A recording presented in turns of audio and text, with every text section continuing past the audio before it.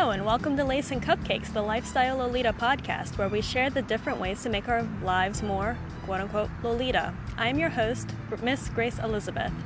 The Lifestyle Lolita hobby we will be talking about today is flower arranging.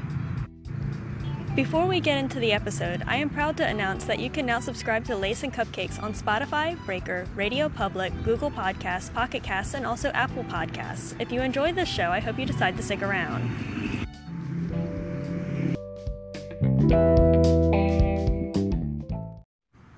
I've noticed the morning glories have bloomed within the past week where I live, and as I picked one, I considered how to arrange a vining flower in my vases, especially now that the season for flower arranging is starting to come to an end, and the wild black-eyed Susans and Queen's Anne lace that sprout in droves right outside my home during the heat of the summer.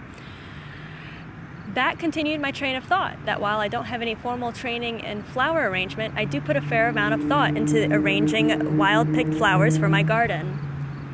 It's very rare for me to buy flowers. I'm far more likely to stop by the side of the road on the way home to pluck some happy blooms, not from people's yards, but from parts of the back road highways that state highways, massive mowers will cut down on the regular. It is significantly better for the environment compared to buying imported flowers or making a special trip, not to mention it's free and the perfect hobby for younger Lolitas dependent on their parents for spending money. With a $10 a week allowance, do teens still get allowances? Even a $5 weekly bouquet is a lot of money to spend. For a deeper dive, I recommend the book Flower Arranging by Cindy Dreyer. It is available as an audiobook on Audible, which is something I will always keep in mind and prioritize as a resource for my fellow podcast fans who wish to do a deeper dive.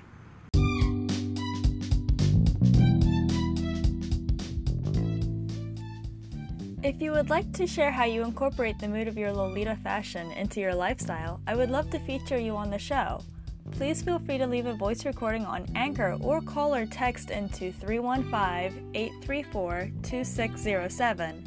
Again, that number is 315-834-2607.